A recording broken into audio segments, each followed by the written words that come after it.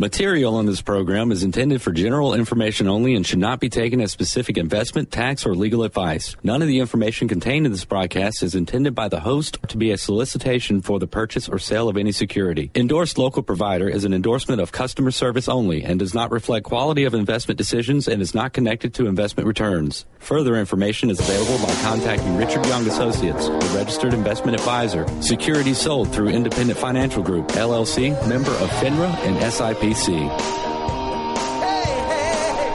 Welcome to Money MD, where the money doctors are in the house and giving out prescriptions for better financial health and making smart decisions with your money. We give common sense solutions to your complex problems. I'm Steve Marbert, a certified financial planner and an investment advisor with over 20 years' experience providing financial planning and investment advice. And I'm John Travis. I'm a Dave Ramsey local provider. I also have an MBA in finance and have been helping corporations and individuals with planning for over 20 years. We're excited to have you listen to us today on our weekly radio show. We are right here every Saturday like today from 9 to 10 a.m. Yeah, you can also go to our website, moneymd.net. We have a link in the top right-hand corner. You can click that. You can stream us wherever you're hanging out this Saturday morning. You can also catch us on the dial at 12:30 a.m. We also have a link on the right-hand side. It's for the podcast. So if you miss the Money Doctors, you can click this link. It'll take you to another website that has all of the shows, and they're actually broken out and categorized as well. Yeah, listed by topic, and so you can browse through topics there, find the one you like, and tune in. No excuse for not listening to the Money Doctors here this morning. And we're glad to have you with us today. We have an exciting show, as usual, and we have some very interesting stuff here.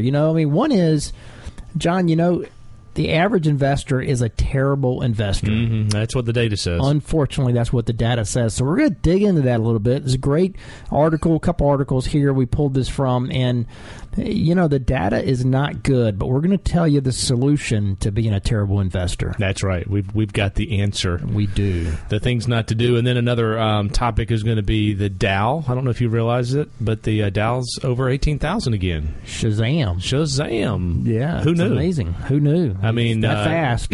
I tell you what, there's been some interesting, activities this year in the stock market. January was obviously rough. Then you had the Brexit vote, which certainly rocked the markets for a couple of days. But we're going to dive into this really good perspective and kind of gives you some insight into how not to be a terrible investor. Yeah, it's amazing how fast things change. Mm-hmm. And, we're sitting here talking about new highs, and just a few months ago, even a month or two ago, we were talking about people thinking things were going to get a lot worse. Yeah, that's right. It does change very quickly sometimes. And we also get a lot of questions, Steve, on presidential elections. I don't know if did you know that there's some things going on in the media? I've heard that. There's something, every time I try to turn on to my favorite show at night now, there's like a convention or something going on. It's some guy named Trump and somebody named Hillary. I don't know. It's just going on and on and on. I'm kind of tired of it already. What's it going to do to the stock market? Well, that's a good question, and we're going to answer that. We are going to answer that. We're going to look back at history a little bit and give you some tips of things to think about this presidential election year. Yeah, that's going to be a good one. All right, but we're going to start off here, though, with the financial fact of the week. Yeah, this comes from the FDIC, and interesting time, Steve. Back in 2008, 2009, the financial systems were in chaos. There were a lot of issues with banks, and if you look back at history a little bit, it can kind of put things in perspective a little bit. As of the end of April of this year, there'd only been one bank that had failed and required a bailout from the FDIC, the Federal Deposit Insurance Corporation. If you look back in 2010, there had been 50 banks in the same time frame that had failed that had to be rescued. So much different times financially, and which is, if you think about it, now the focus on the markets are earnings versus some calamity in the financial systems. Yeah, that's right. I actually have an update to this. I went on the website this morning, the FDIC's website, and looked, and as of today, there have been three banks that have failed this year. But still, that is very, very low. That's the lowest since 2007, in fact. Normally there's something in the teens, but we're on track for have the lowest year since 2007. So, the economy, the financial world really has turned around quite a bit. Banks are starting to make a little bit of money. If they raise interest rates, banks probably will do very, very well because they they tend to do well in higher interest rate environments. So, but that's a very interesting fact of the week, no doubt. All right, that leads up to our first topic here, and that is why you are a terrible investor. You know, we hate to call you terrible out there, but if you're the average investor, it is true. Average investor is terrible, according to the latest study by the quantitative analysis of investor behavior, QAIB is what we call it, that was released this year by Dalbar Associates. They release this study every year. They update it, and it was released back, I'd say, in March this year for 2015 going back. And they look back at the last 20 years. And, you know, I know you think you're better than average, but probably not according to this study, because looking back over the last 20 years, the average investor in the stock market in mutual funds made 4.7%, while the S&P 500 returned 8.2%. Ouch. Yeah, that's right. 3.5% short, almost just over half of what the stock market made. That means the average Joe out there absolutely stinks at investing. You know, I mean, but don't feel too bad. I mean, because so do most professionals, according to the other studies out there. According to a New York Times article, 99.4% of fund managers showed no evidence of stock picking skill.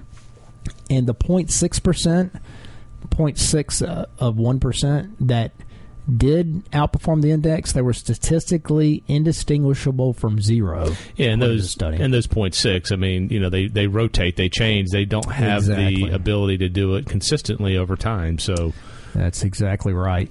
And you know, unfortunately, it's no better for fixed income investors. In fact, they fared even worse, returning only 0.5%, while the Barclays U.S. Aggregate Bond Index returned 5.3% over the last 20 years. So that was even worse. That was horrible. You know, of course, I mean, we haven't seen these kind of returns in a while in stocks or in bonds. And, you know, but that's the reason why you can't afford to fall short when the stock market does deliver good results.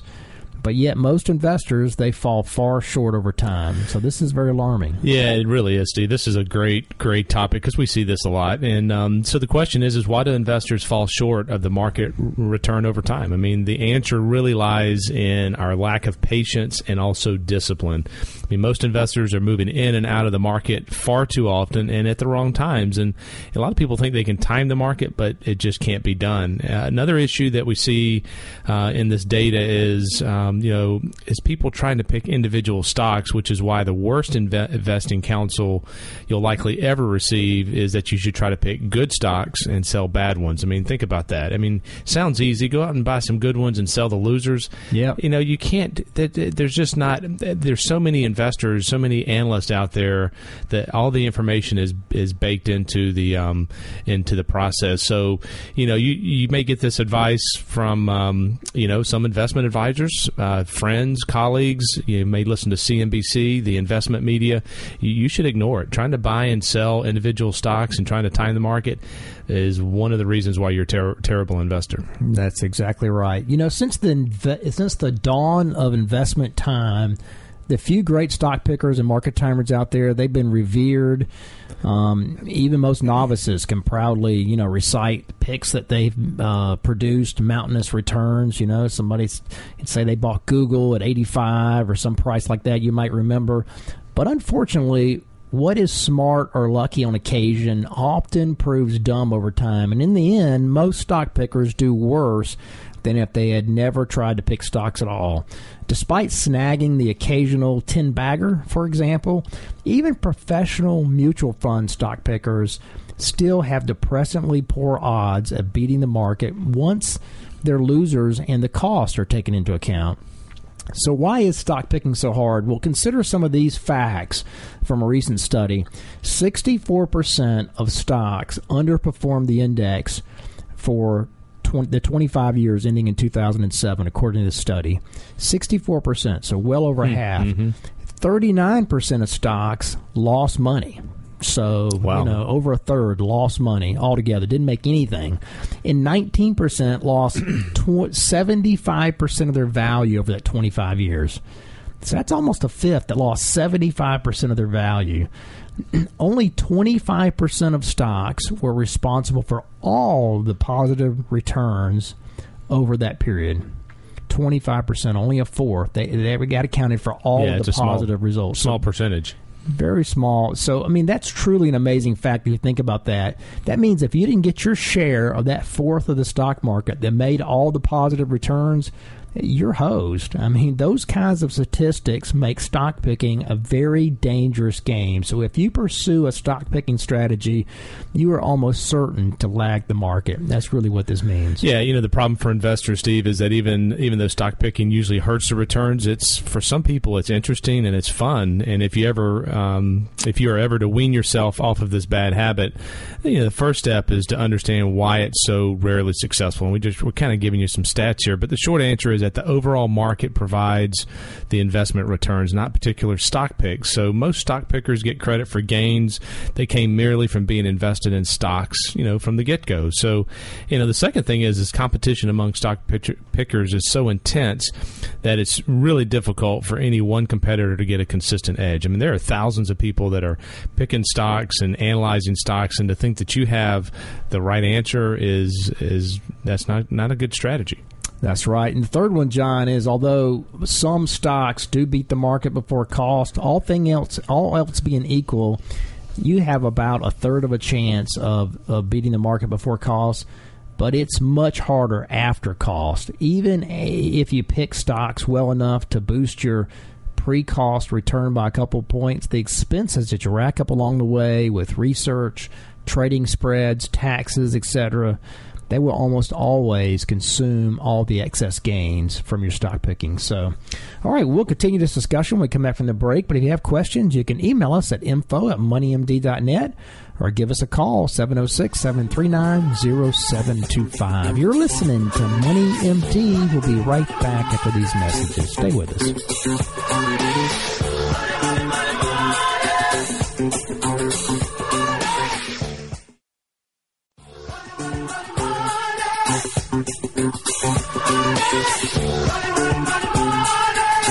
Welcome back to Money MD, where the money doctors are in the house. I'm Steve Marbert, a certified financial planner, and I'm here with John Travis, who is a Dave Ramsey local provider. And we are going to continue our discussion before the break here about why you are a terrible investor.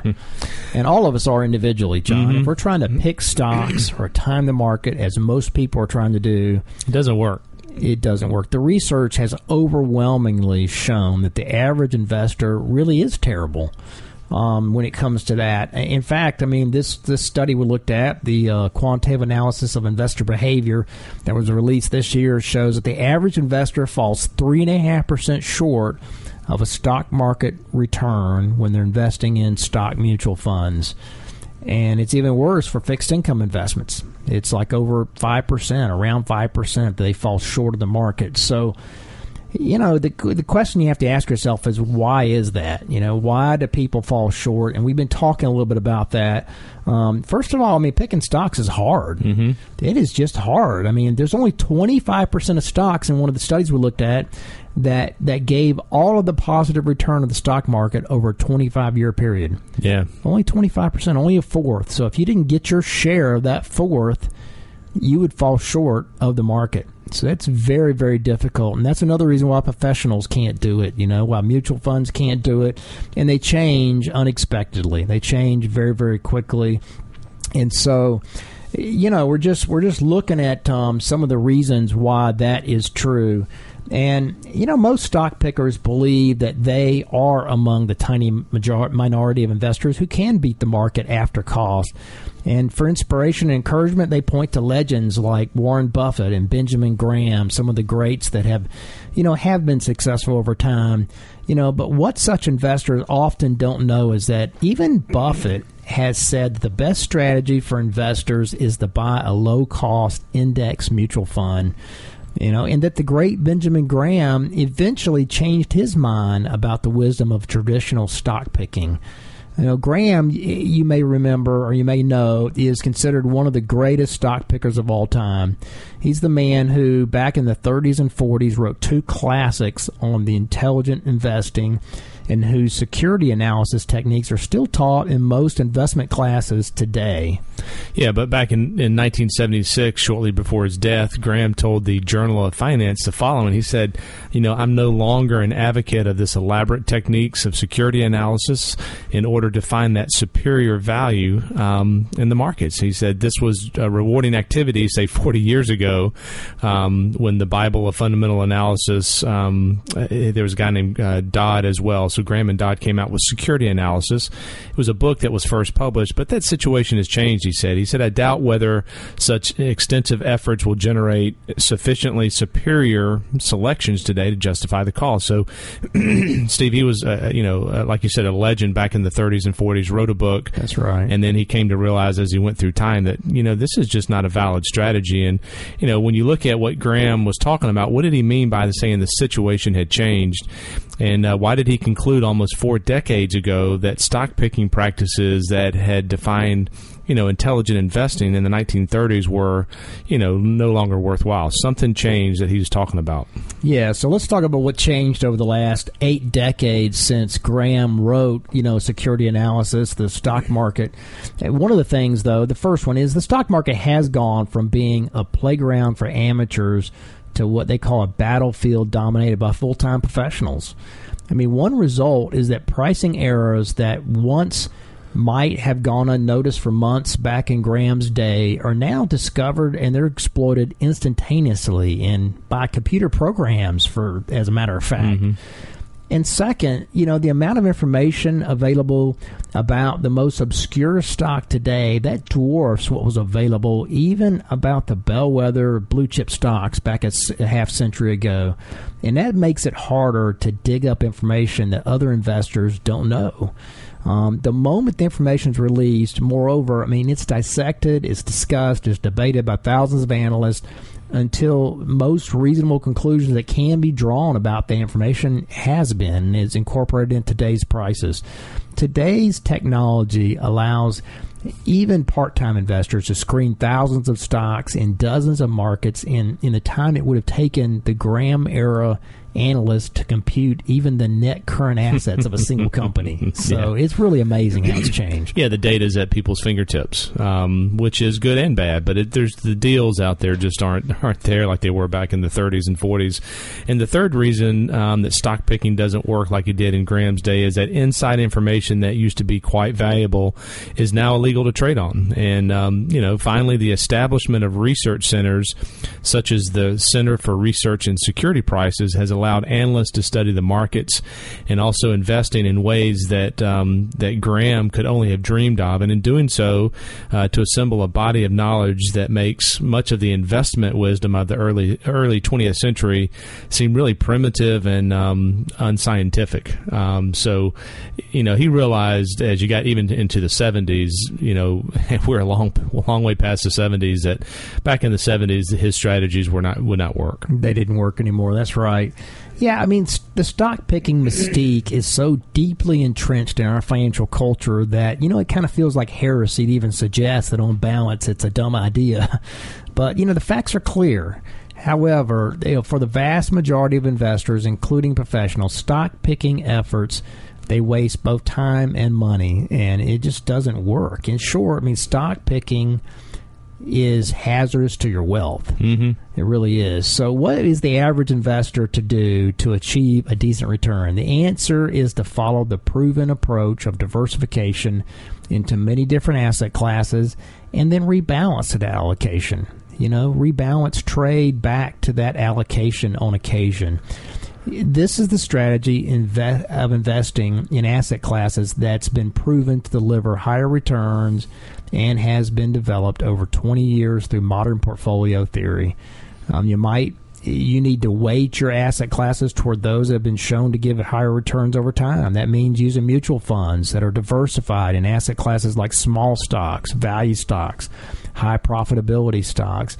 These are the dimensions of high return that have been proven by academic research over time. So if you follow this disciplined approach to investing, history shows that you're likely to have lower risk and a more consistent return than any stock picking or market timing strategy that has failed the average investor. So that's really the answer. So you say when the market goes down, I should just sit there and have discipline? You should rebalance, John. Rebalance. You should sell a little high, buy a little low. Yeah. So buy more of what's low. If you listen to a lot of the educational pundits out there, the Dave Ramsey's, Susie Orman's, Clark Howard's, Buffett, the money doctors, we talk about diversification and stay in the course, have a plan. Because we see the data, we all look at these same studies, and we see that people trying to time the market in and out and trying to pick stocks. It doesn't work over the long term, and there's a better way of doing it that has been shown to work pretty well over time. So diversify. That's it. Diversify. Yeah, I know it's not exciting, but that's the answer to why you're a terrible investor. Just don't do it. So, all right, that leads us up here to the question of the week. Yeah, this question is, excuse me, I'm going to be moving in a couple of years, but I really want to redo my kitchen. Should I do it? And, this is always a kind of a sensitive topic. People want to, put some money into their house. It depends on what financial situation you're in. If you have, $100,000 sitting in cash and you want to take 30 out to go do your kitchen, by all means, go do it. You're likely not going to get that money out when you sell it. Probably not. Usually when, the way I approach this, and I'm sure we're similar on this, Steve, is that when you put money into the house, it's still an asset, but it becomes illiquid, and so you don't have access to it anymore. So if you're going to move in 2 to 3 years, I generally recommend hold on to the cash. Wait until you go into your new house and put that cash towards something else. But I don't think people ought to put a lot of money in to try to sell the house, because you're not going to get that money back. That's right. Unless you do a lot of the work yourself, you're not likely to get it back. Redoing a kitchen can cost, it can cost $50,000. Sure. So you got to be real careful if you're going to do that. If you do some of the work yourself and you just keep it simple and affordable, maybe you might get some of your money back. But putting in new cabinets, that'd have to be out of the question if you're selling in a couple of years. That would be expensive. Maybe just refinish the ones you have. You got to stick to some simple things if you're going to redo your kitchen. If you're planning to get out of it, you got to just stick to, fixtures, countertops, hardware, tile, but don't, granite, new cabinets. You'd have to forget that. Yeah, that'd be my suggestion. And I think you make a good point. If you can do some of the work yourself, by all means, that will certainly help the process. But think through that one carefully. We get that question quite often. Yeah, we do. That's a great question. Okay, that leads up to our break here, but if you have questions for us, you can email us at info@moneymd.net or give us a call, Richard Young Associates, at 706-739-0725. You're listening to Money MD. We'll be right back after these messages. Stay with us.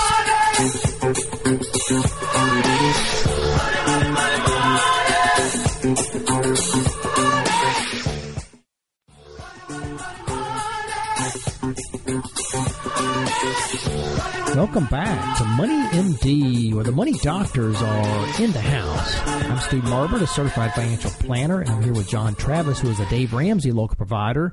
And we are going to lead off our next segment here with a new topic, and that is the Dow at new highs, 18,000. Yeah, who knew? Bumping right along. Who knew that? It seems like just yesterday we were talking about, are we headed back into another recession? Mm-hmm. Big dip in the market, another correction.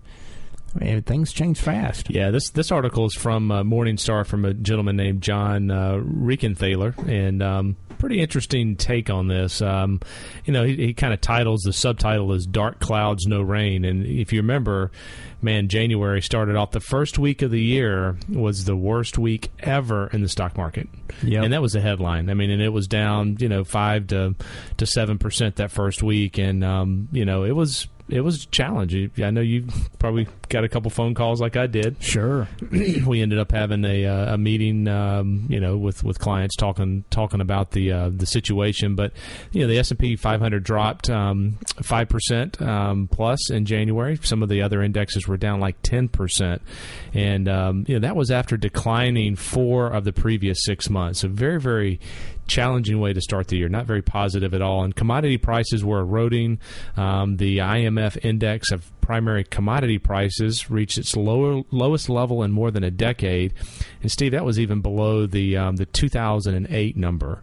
So a lot of negative signs out there. Yeah, and wow. Given how accurately the plunging commodity prices had kind of foreshadowed the 2008 stock market drop, a lot of people out there, Steve, were saying we're due for a recession. And actually one gentleman from the University of Virginia professor there said that during his economic forecast. He said, we're due. And another person wrote, if there's a recession, this is how it's going to happen. And that was a guy from the New York Times. And another headline was, is the economy headed for another recession? That was the U.S. News and World Report.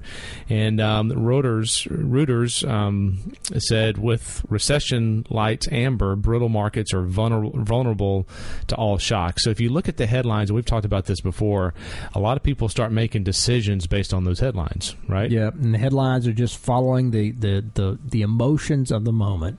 Yeah, the emotions of the writer. That's exactly right. Yeah, it has no basis really in facts in most cases. But 6 months later, commodity prices have recovered. The developed economies are chugging along. Stocks are up. The next downturn certainly will arrive, because the next downturn will always arrive, but the sell-off will occur at a different time and for different reasons than any forecasters had expected. Yeah, nobody can predict this. They can't predict it. That's the key here.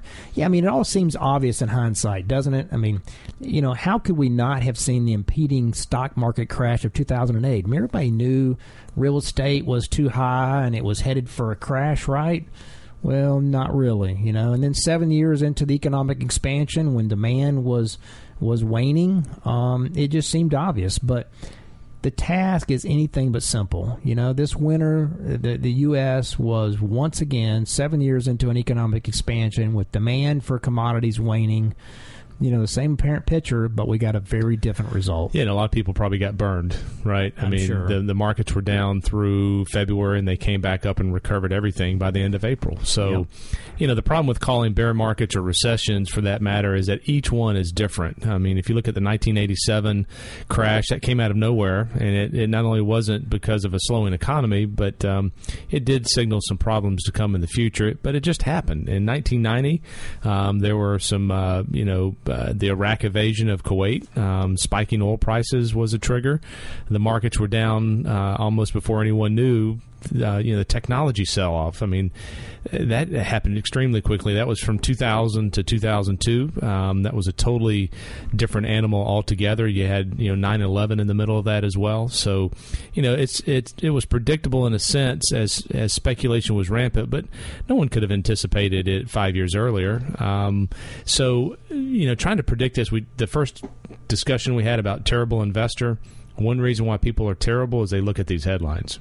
That's exactly right. Right? So don't read the headlines, because these people don't know what they're talking about. Somebody's going to get it right, but most people get it wrong. So, this gentleman goes on to say, that this bull market is one of the most hated in history. And, the current upturn, the Wall Street Journal recently told us, is the most hated bull market on record.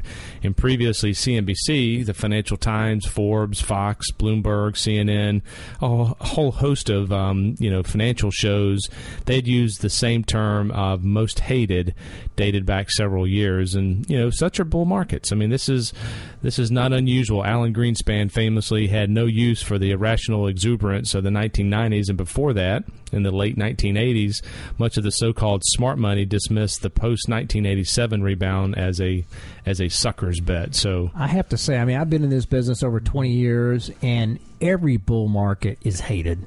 Mm-hmm. The media hates it. Everybody always says there's no reason for stocks to be going up.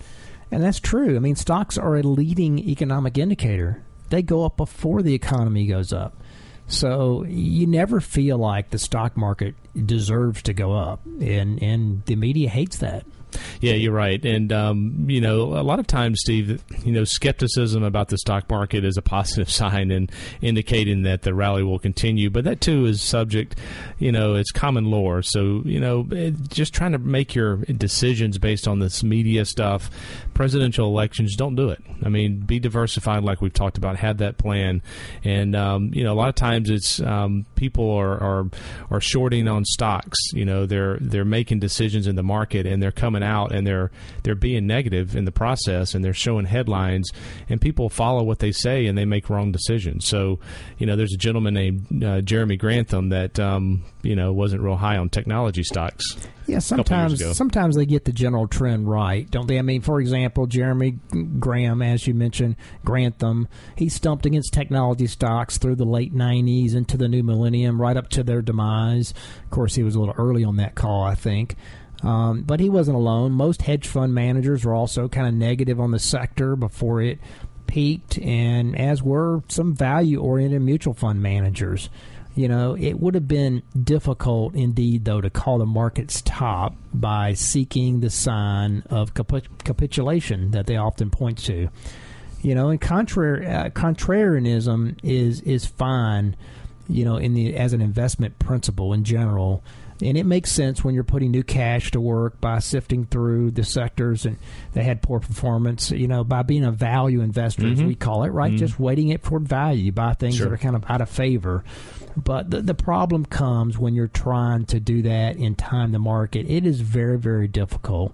When you're looking at today's security prices, no one really knows when you've reached the top. So you got to be careful when you're trying to do that. Yeah, and when you look at investor sentiment, Steve, or the market performance numbers to yield a useful signal for investing, that can be dangerous. I mean, the math of stock investing appears to be really basic. Stocks rise most of the time, and there doesn't seem to be any reliable method for determining when those exceptions will occur.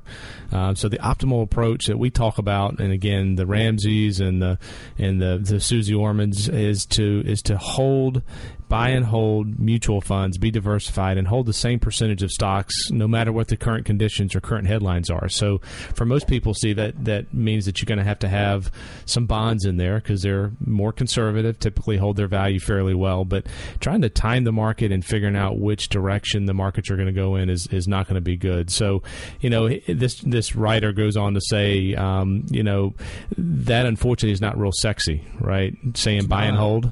And not exciting. And so that advice is good year in and year out, and that's just the nature of the beast. And so his take on this is trying to figure out how to position buy and hold and make it sexy, because a lot of times buy and hold is average. And I think we've done that, John. We've talked about that. Absolutely. It's sexy. I mean, getting dimensions of higher return in the market. I mean, it is an exciting concept to me, particularly if you look at the data and you look at the fact that value stocks have outperformed growth stocks, and there are things that have done well and have done it by a great deal, have performed several % higher than the market. So there are ways to get a higher return by weighting your portfolio towards small in value. Yeah, but it takes patience and discipline. It does. So that's the key. Yeah. And just to wrap up this article, he goes on just talking about, I found this stat interesting. He said, mutual fund managers that own their own shares typically do better than those who don't. That's right. And I don't know about you, but I mean, we invest, in our portfolios, so that's important. Right? Yeah, that's exactly right. Yeah, I mean, the key is you just have to diversify. You have to be patient, be disciplined, and invest for the long term. Don't get suckered into following the emotions of the day. And it's amazing the news media, how, I mean, everybody is bombarded with Twitter and Fox News and CNBC and so forth. And the best approach is just turn that off. Yeah. It's loud sometimes. Turn off the noise of the day. Exactly. Good advice. Okay, well, that leads up to our break here, but if you have questions, you can email us at info@moneymd.net, or you can give us a call, 706-739-0725. You're listening to Money MD. We'll be right back after these messages.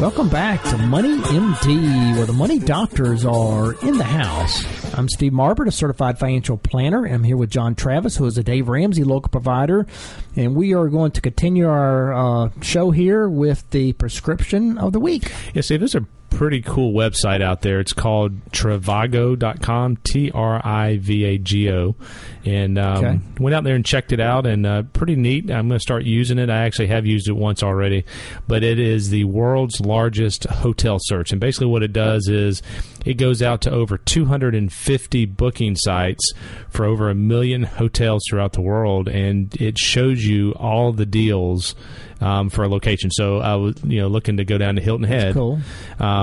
For couple nights coming up, and I went out there and it showed me on a map all the different deals. And I'm going to wait a little bit to book it because I'm going to try to get a good deal kind of last minute, but it'll pull all the sites. So instead of going to all the Kayak and all the different sites, Travelocity and so forth, this will pull them together in one website, and you can see all the deals going on. Is this the one that pulls them up on top of one another, cascades them? It does. Okay, so I've seen that. When I pulled Hilton Head, it showed the whole island, and I was interested in a certain segment, section of it, so I had to zoom in, and then it showed me there were probably 10 to 15 deals within that certain area. Oh, okay. And it's the last minute deals. This one's looking at last minute deals and it just shows them on a map. You can put the date in, and my data is out a little bit, but you can use it for last minute as well, which is what I'm going to use it for. Okay. But instead of trying to go to 3 or 4 or 5 different websites that you're familiar with out there, Trivago.com, it pulls it together. It just makes it simple. It's one location with all the deals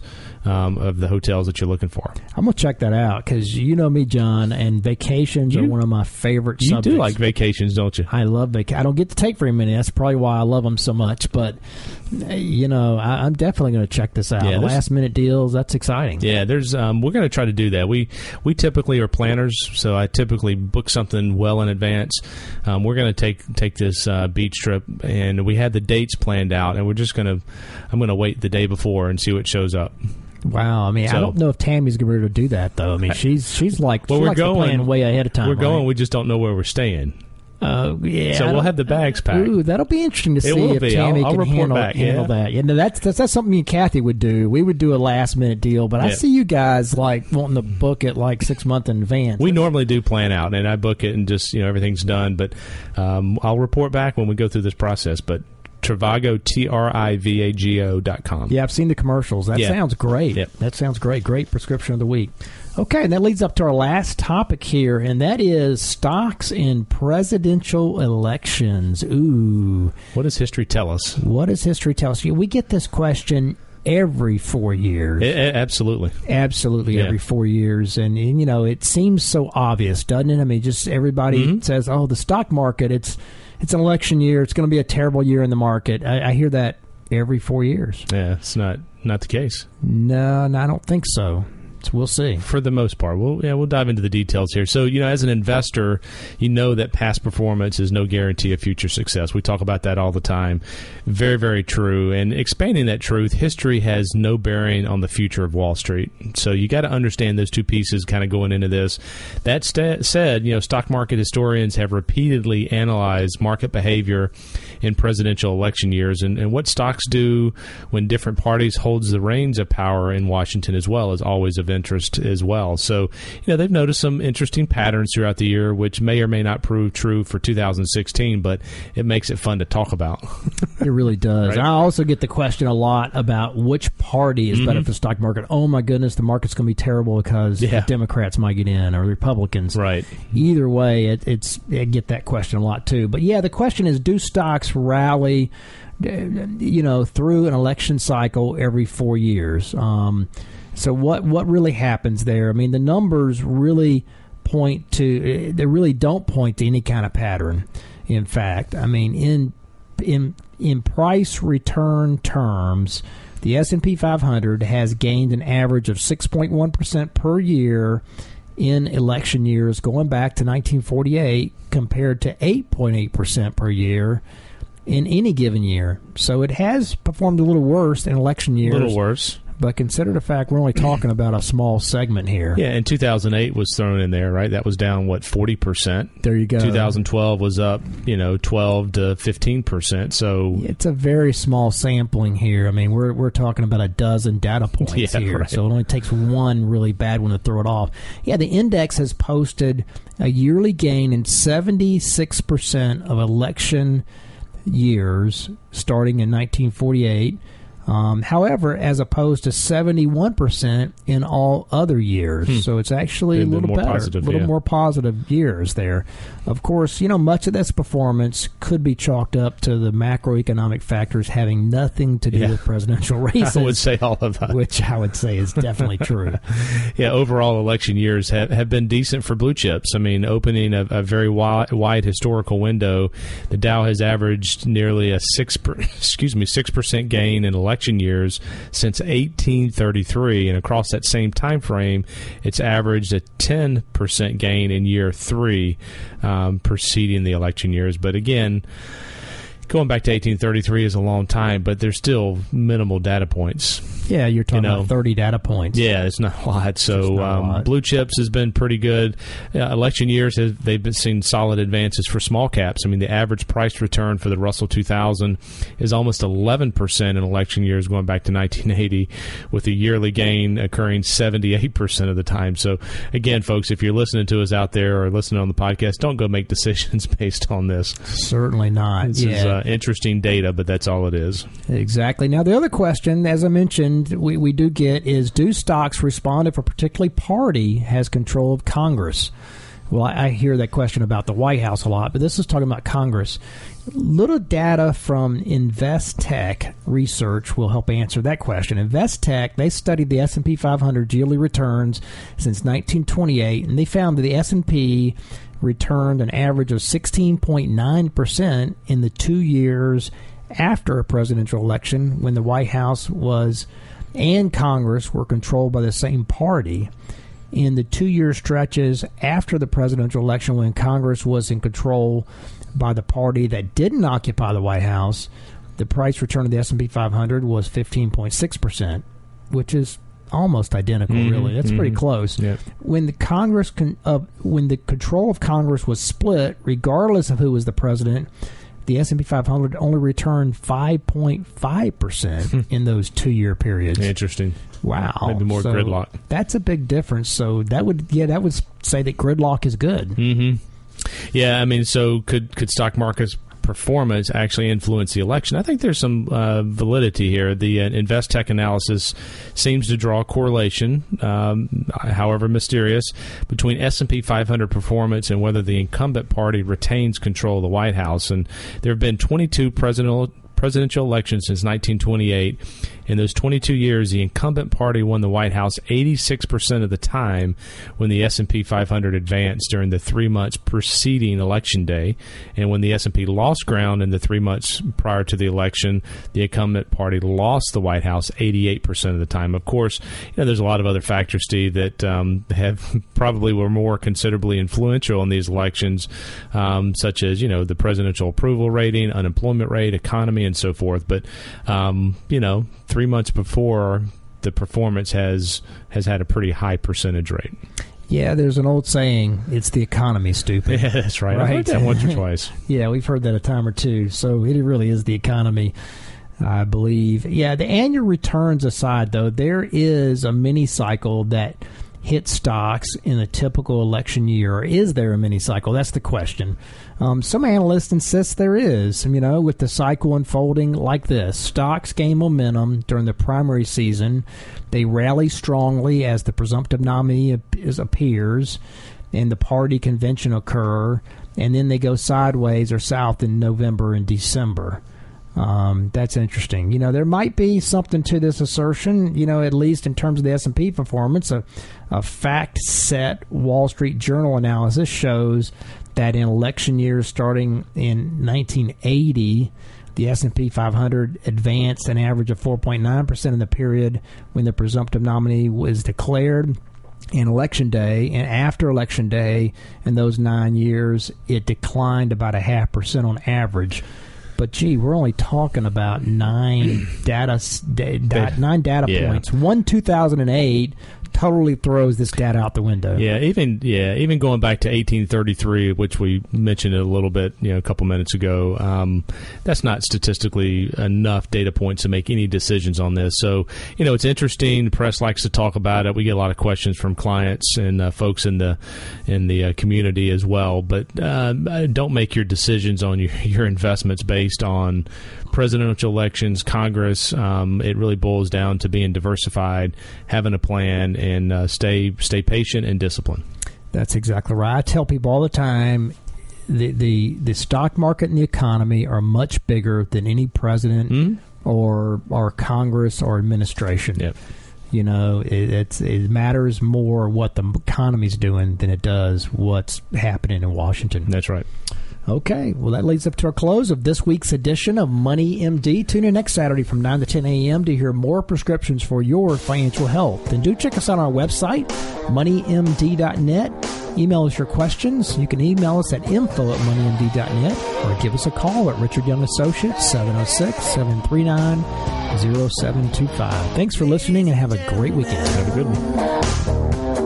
Material in this program is intended for general information only and should not be taken as specific investment, tax, or legal advice. None of the information contained in this broadcast is intended by the host to be a solicitation for the purchase or sale of any security. Endorsed local provider is an endorsement of customer service only and does not reflect quality of investment decisions and is not connected to investment returns. Further information is available by contacting Richard Young Associates, a registered investment advisor. Securities sold through Independent Financial Group, LLC, member of FINRA and SIPC.